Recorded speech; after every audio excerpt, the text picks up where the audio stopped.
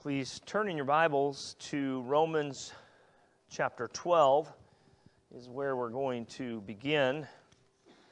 Over the last few weeks and in the coming weeks as well, you have heard and will hear in the future, I trust, a series of sermons on how we are to interact with one another within the Christian church, within the body of Christ. We need each other, and the Bible uses various metaphors, as we've said, the body, the family, and all of that speaks to the interconnectedness of us as brothers and sisters in Christ. So how do we exist as part of this family? How do we exist as part of this body of Christ, of which Christ is the head? Well, we are given instruction in God's Word, and in this series, as you know, we're looking at the one another passages to help us understand what that is.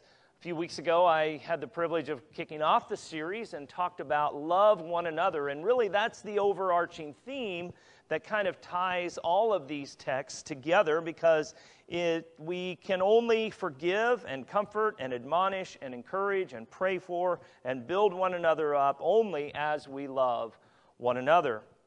And often these commands come to us from the New Testament epistles. Many of them are from the Pauline writings, and as you know, many, like in Ephesians, you kind of have this great display of the salvation that is ours in Christ, and then the second half of the book is dedicated to admonition of how we are to live now that we have been redeemed and brought into God's family. And they often come, as you'll see in the text that we're going to read this evening from Romans 12, and also we'll be looking at Romans 15.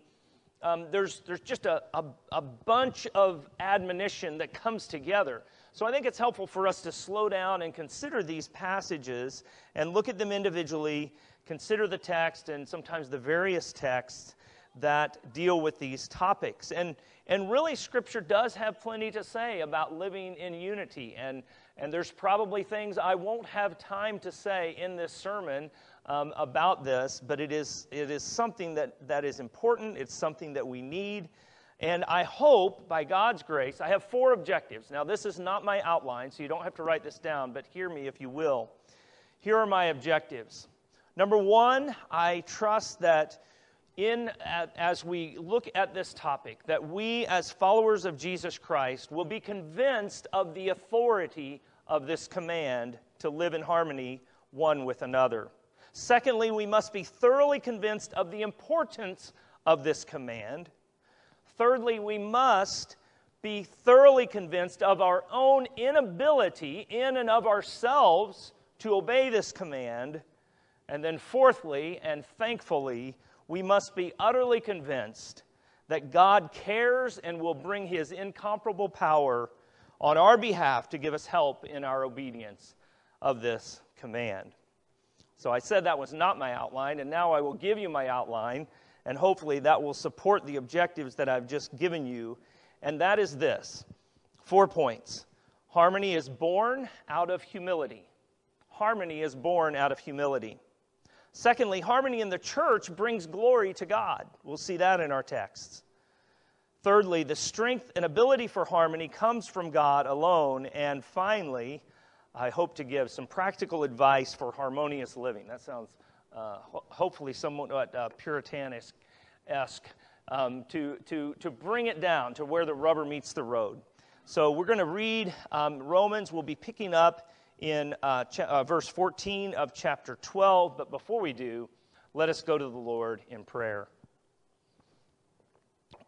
Gracious and merciful God, we bow before you this evening, Lord. We submit ourselves to the authority of your word. It is our authority. It is all that we need for life and godliness. And it is quick and powerful and sharper than any two-edged sword, and we pray that tonight that it would pierce our hearts, Lord, that you would do your work, Lord, that your word would go forth not because of my eloquence, Lord, but because of your Spirit that bears your word along. We need that tonight. Lord, remove me from this equation and work mightily through your word, Lord, we pray. And Lord, we ask that the words of my mouth and the meditation of all of our hearts would be acceptable in thy sight, O Lord, our rock and our redeemer. Amen. Romans 12, and we'll read verses 14 through 21. Again, this is instruction given to the church. Bless those who persecute you. Bless and do not curse them. Rejoice with those who rejoice. Weep with those who weep. Live in harmony with one another. Do not be haughty, but associate with the lowly. Never be wise in your own sight. Repay no one evil for evil, but give thought to do what is honorable in the sight of all.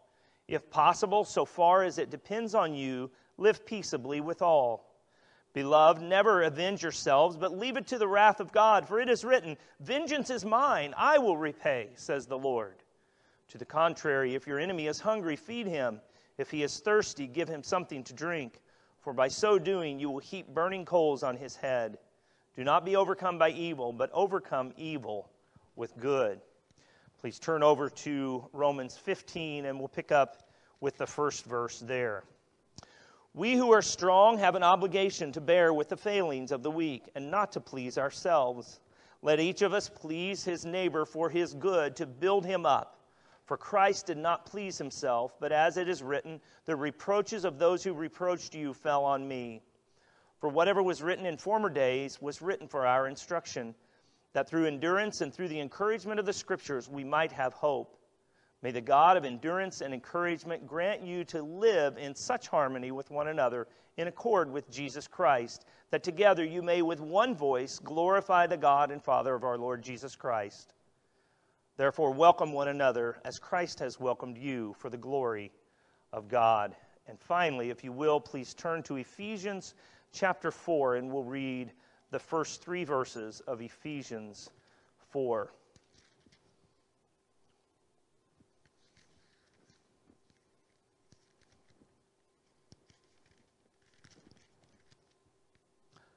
I, therefore, a prisoner for the Lord, urge you to walk in a manner worthy of the calling to which you have been called, with all humility and gentleness, with patience, bearing with one another in love, eager to maintain the unity of the Spirit in the bond of peace.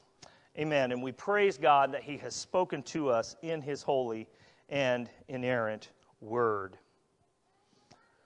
You are writing a gospel, a chapter each day, by the deeds that you do and the words that you say, and men read what you write, distorted or true. So what is the gospel according to you? This little poem, of which some of you may be familiar, is of course not speaking of a gospel as the gospel of Matthew, Mark, Luke, or John, but it is the message of Christ, the message of the gospel and how it is worked out in your life. It's the story of our lives. Are we telling the gospel story rightly and truly by the way we live and by the harmony in our relationships? I'm going to start this evening with a bold statement. Everyone here is hard to get along with. At some times, in some contexts, I would venture to say that every one of us needs this admonition to live in harmony with one another. I thought about issuing a challenge to say, if anyone thinks they don't, I will take that and then I'll talk to your spouse, for those of you that are married. But I think I had the privilege of giving this as a devotional yesterday to some guys, and I kind of started with that, and some of them feigned this offended look, but I think deep down they recognized that they were. Because I think all of us, at some time or another, in some context, in some relationships, need this admonition. We need to consider that this is a command from our Lord, and we need to better understand what it means to live in harmony with one another.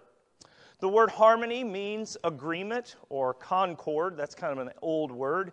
The quality of forming a pleasing and consistent whole. I like that. The quality of forming a pleasing and consistent whole. So kind of keep that definition in the back of your mind as we consider what Scripture says about living in harmony with one another.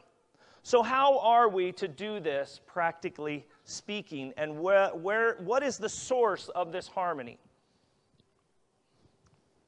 Well, first of all, our first point is this, that harmony is born out of humility.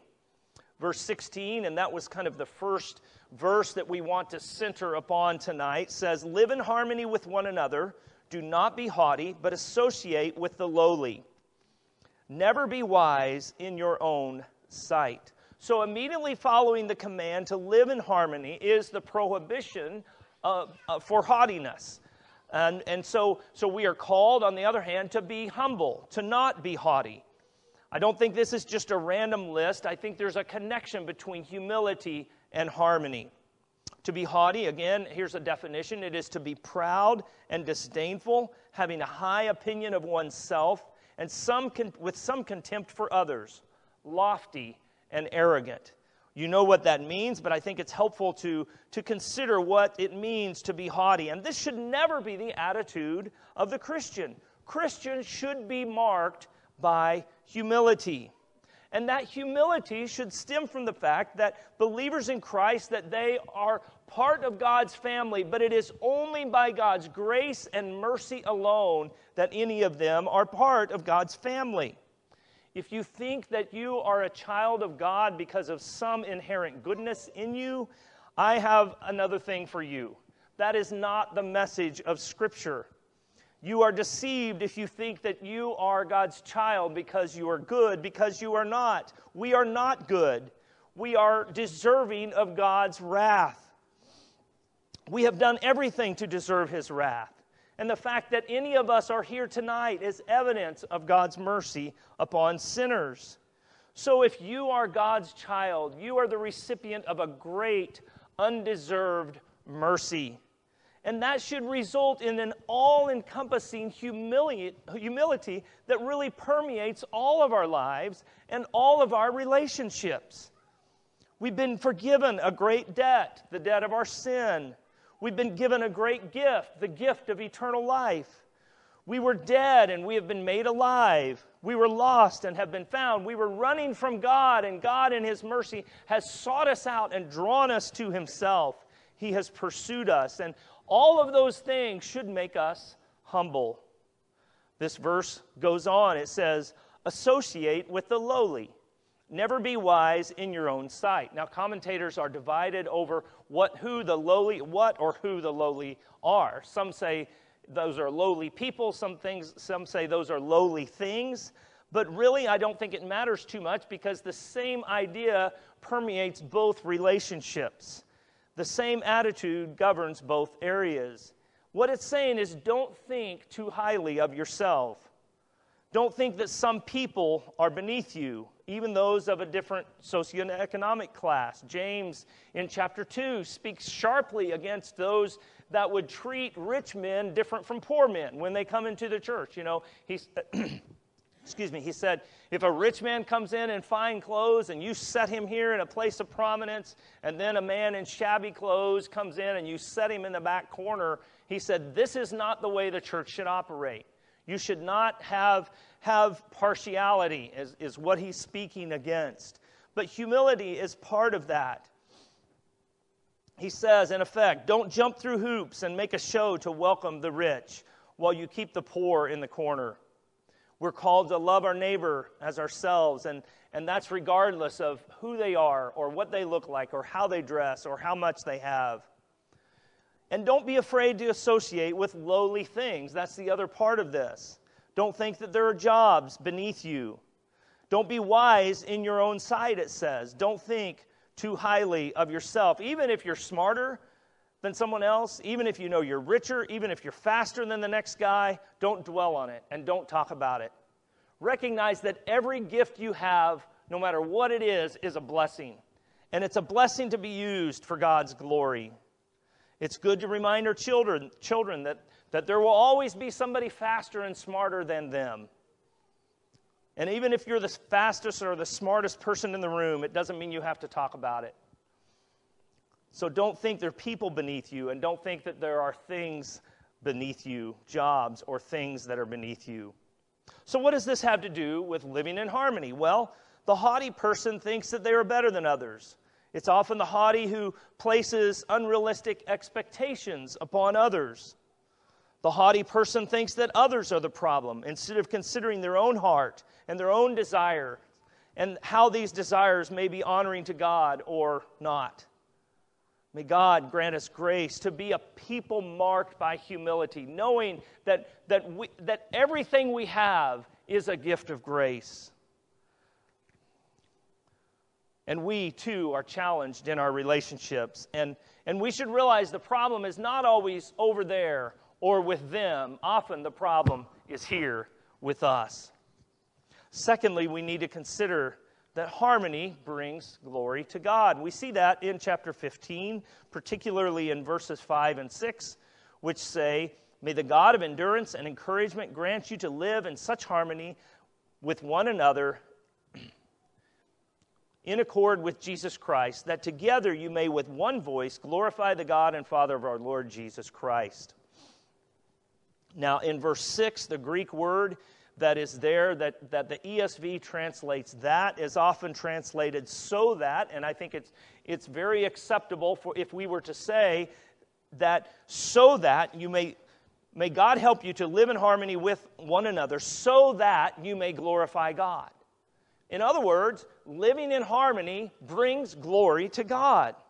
Psalm 133, and I love how that is a tradition at the General Assembly that we always sing Psalm 133, which is the psalm that tells us about how blessed it is when brethren live in unity. Let me turn to that. "Behold, how good and pleasant it is when brothers dwell in unity. It is like the precious oil on the head, running down on the beard of Aaron, running down on the collar of his robes. It is like the dew of Hermon, which falls on the mountains of Zion. For there the Lord has commanded the blessing, life forevermore." And here we have in this short psalm two pictures of things that God says are blessed. Now these are similes that we don't really get. When we think of oil running down on your head and on a beard and dripping off the beard onto the clothes, we probably think, man, how is that a blessed thing? Well, think about what it is. Aaron was the high priest. This is pointing to his consecration. This is pointing to him being installed as the high priest of the people of God. He was the one that represented God to the people and the people to God. And this anointing that is pictured here was a blessed event and really the high point in his career as a high priest. So when we see this, we must think of blessedness. We must think of God working in his people through this man that he has installed as the high priest. And the other simile is that the dew of Hermon, which falls on the mountains of Zion. We won't go into all the meanings of that, but it is, again, points to the blessing that is upon God's people. And so what is he saying? He's saying unity among God's people is a beautiful and a blessed thing. And here's two pictures that help us see that in the Old Testament. So we know that unity brings glory to God. Unity is also reflected in the way that Jesus lived. He is the ultimate example of humility. He did not please himself. Verse 3 in chapter 15 said, "For Christ did not please himself, but as it is written, the reproaches of those who reproached you fell on me." He came to serve others. Mark 10:45 tells us. He sought the good of others. And chapter 15, verse 2 tells us that we too should seek to please our neighbor for their good and for their edification. Let me ask you this evening, do you seek the good of your neighbor? Do you seek the good of those around you, both within the church and outside the church? And especially for those people that you struggle in your relationships, do you seek their good? We'll talk more about that as we look at some practical applications.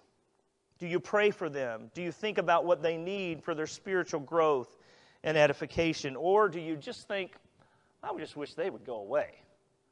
That's not what we're called to do, dear saints of God. We're called to love one another. We're called to love our neighbor, even those neighbors who are weaker than us. We are all part of God's family.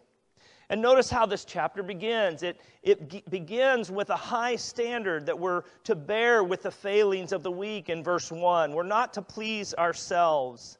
And we can't excuse our own behavior based upon a weaker brother or sister's failure to do something or because of their spiritual immaturity. We are to bear with them. We are to reflect God's goodness and grace as we pursue others as Christ has pursued us. We are to love in a humble, sacrificial way. The King James in Romans, back thinking about Romans 12:16, where it says, the ESV translates it to be in harmony with one another. The King James says, be of the same mind one toward another. Now, that doesn't mean we're all identical. That doesn't mean we all think the same way about everything. But as believers, we should have the same goal. We should have the goal of glorifying God. We should have the goal of having our lives be a reflection of the grace that we have been shown in Christ. Now, when you hear that word, I know some of you are very musically inclined, and when you hear the word harmony, you think of music and the various parts of whether it's a quartet or a choir. In my freshman year of college, I went to a Christian college that had a strong music department, and they had an opportunity that was open to all. It was a choir you didn't have to audition for. And I had a buddy that was there, and he and I were just kind of both country bumpkins from Kansas. And we said, hey, if there's no audition, we'll get in. So we did. And this particular choir did much to teach you to sing. And it was an oratorio choir, and they were doing Handel's Messiah in the spring. And so we jumped in, and they just started from the top. And I could sort of kind of read music, and he and I just kind of kept looking over at each other and thinking, what have we gotten ourselves into? And so he bailed a couple weeks into it, but I stuck it out because I began to enjoy it, and I was beginning to learn little bits here and there. And I began to realize that all of these parts, and it's not just 4 parts, it's often, there's often 2 soprano parts or 2 alto parts, and all of these parts came together to make this beautiful unified whole. And the way, if you listen to that, I listened to some of it as I was driving here this afternoon. If you listen to that, it helps you understand the scriptures that they're singing. And it's a beautiful thing. And so I think that's the harmony that we're thinking about as believers in Christ. If you look around, we're all different. Men, women, various ages, various ethnicities here at Christ Church. And God has blessed us with a very diverse congregation. What a blessing that is. And we are not all the same, yet we have the same goal. Yet we are on the same team. We are seeking to glorify Christ. We are seeking to glorify God in all that we do and say. That's what Scripture calls us to. So as believers, as part of God's family, we should do that. And we all have a part to play. We all have a part to sing, if you will, in this beautiful choir that is being built. So be of one mind in the sense that we have one goal, and that is for God's glory. So we've considered that harmony is born out of humility. I had to look for my outline here. Harmony in the church brings glory to God. And thirdly, the strength and ability for harmony comes from God. We are not always easy to get along with, and we need the work of the Spirit. And that's what I want us to know is that we cannot do this in our own strength. And an illustration of that, a beautiful illustration of that, is from Philippians 4. When Paul is giving his closing comments of that epistle, and Philippians 4, 2 and 3, he talks about these 2 women. Let me just read it real quick if I can find it quickly. Philippians 4, 2 and 3. I never can find things when I'm on the spot here. Okay. I entreat Euodia and I entreat Syntyche to agree in the Lord. Yes, I ask you also, true companion, help these women who have labored side by side with me in the gospel, together with Clement and the rest of my fellow workers, whose names are in the book of life. Here were two sisters in Christ, people who worked with the Apostle Paul, that there was some kind of disagreement with them. Now we think, okay, they traveled with Paul. Surely they were on the same team. Well, yes, but there were some issues between them. And he was saying, help these sisters get along. Help them in this disagreement. Their names were written in the book of life. They were sisters in Christ. And yet something had come between them. And I just want to say to us, brothers and sisters, grudges have no place in the Christian church. We are called to love one another fervently. And if you keep a pot on the stove of your mind and your heart, a pot of envy and jealousy and frustration and anger towards others, some people have been stirring that pot for years. If you're keeping that on your stove, then throw it out. That is a sad contradiction of the Christian faith. We are not to hold grudges between us. And I know that's easier said than done. I know that it can be hard, but we have to realize that we don't do this in ourselves. We don't do this just by pulling ourselves up by our bootstraps. We do it in dependence upon the Lord. Romans 12:18 tells us, as we read, if possible, as far as it depends on you, live peaceably with all. In other words, there's going to be times where it's going to be hard. We're going to struggle in our relationship. But make sure that you are doing everything that you can to bring reconciliation, to bring peace, to show love. Pray with Augustine, who said, Lord, command what you will and grant what you command. In other words, Lord, I know you call me to this. I know you call me to live in harmony with my brothers and sisters in Christ, and I'm struggling. I need your help. I need your Spirit. Give me words. Give me actions. Help me to know how to show the love of Christ to this individual. Sometimes it's just simply hard. But the difficulty of the command does not negate the authority of the command. Did you hear me? The difficulty of the command does not negate the authority of the command from Scripture. We can only do it with Christ's strength. I love Colossians 1:29, which says, For this I toil, struggling with all His energy, the energy that He powerfully works within me. And we're working hard. But we know it's the energy of the Spirit that works in us that gives us the ability and the power to do these things. It is granted by God. Verse 5 of, and now we're just jumping everywhere here. Back in Romans 15, verse 5 says, May the God of endurance and encouragement grant you to live in such harmony with one another. So he's praying that God would grant them the grace to do this. And we need that grace granted to us to give us the power to do it. Notice also it says in verse 5 that He's the God of endurance. He's the God that keeps us pushing on. He's the God that keeps us going when we want to quit. But it's not only the God of endurance. It's not like we just grit our teeth and grind it out. He's also the God of encouragement. He gives us grace. He gives us His word to lift us up. He is with us as we do this. He is the God of endurance and encouragement and the God of grace.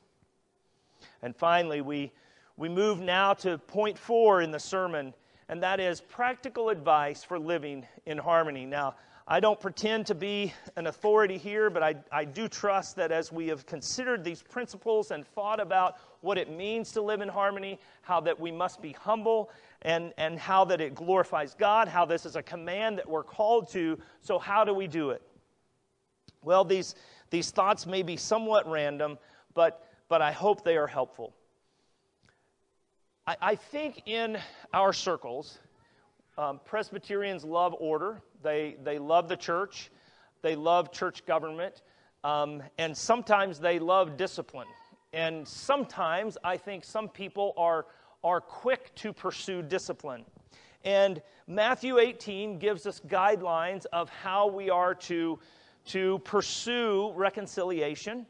It gives us the steps thereof, and those lead to, they start initially. We won't read that text, but they start initially between brother or sister in Christ, and then lead with increasing accountability and intensity, I might say, to formal church discipline.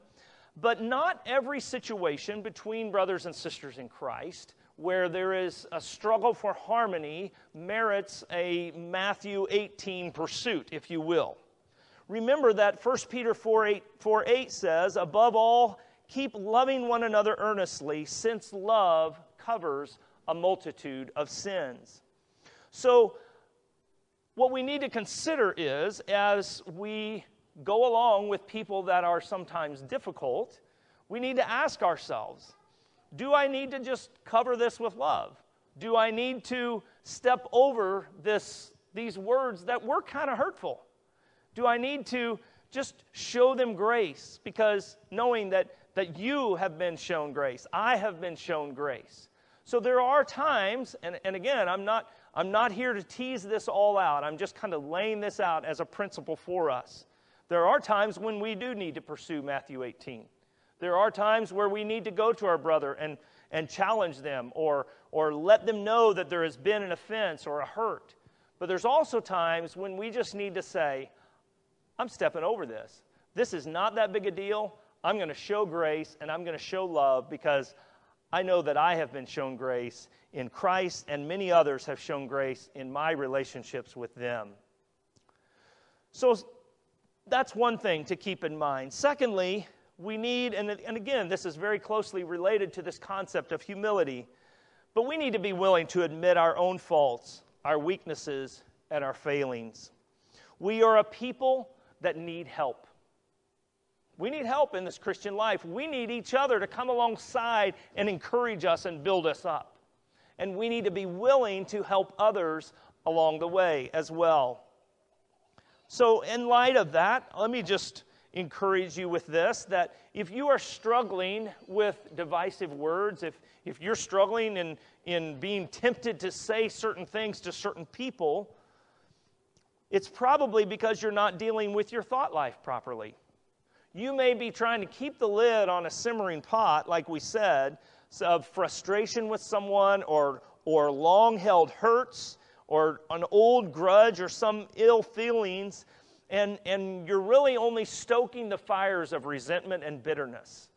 And so what you need to do if you're struggling with being tempted to say cross words or angry words or unkind words is consider your own heart. Consider what's going on there. What are you keeping there that is stoking those fires that make you want to say things that are unkind? We should also consider the other person. We touched on this earlier. Do you really know that person that you're struggling in a relationship with? Do you know them? Do you know what they're going through? Do you know what their fears are? Do you know really where they are with Christ? Do you know where they are in their spiritual journey? Do you pray for them? Do you seek their good? Scripture tells us that we are to seek the good of others. And then, and this is hard, but this is, I think, what God is calling us to, we should move towards that person. See, our tendency is to run away and hide or just avoid. But it's when we move towards them that we can know them. It's when we move toward that person that we can get to know their needs and their fears and their anxieties and their immaturity and the things the ways in which they need to grow. And it doesn't mean you can fix all their problems, but you can pray for them and you can encourage them. And another thing you need to do, and again, sometimes this is hard, is look for the good in them.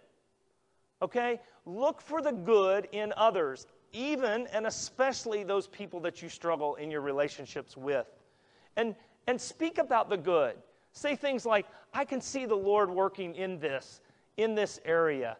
Or what a blessing it is that God has given you faith to trust Him in this situation. Or do you see how God has answered prayer for you in this? And encourage them by pointing to the good in their life. And again, that's not always easy to see, but we should look for the good in others. We must remember that we are all sinners saved by grace. We also must remember that we're going to spend eternity with our brothers and sisters in Christ. And really, we want to be able to live in harmony with them here. And we should keep our eyes on Christ in all of this. And remember that time is short. Jesus is returning. Right after the Apostle Paul speaks of these two women who were struggling in their relationship, what does he say? He says, "Rejoice in the Lord always. Again, I say rejoice. The Lord is at hand." Time is short. We don't know how many more days we have on this earth to make these relationships right. Christ is coming. The Lord is at hand. Finally, I want to close with an illustration that I read. Some of you will remember the advice column, Ann Landers.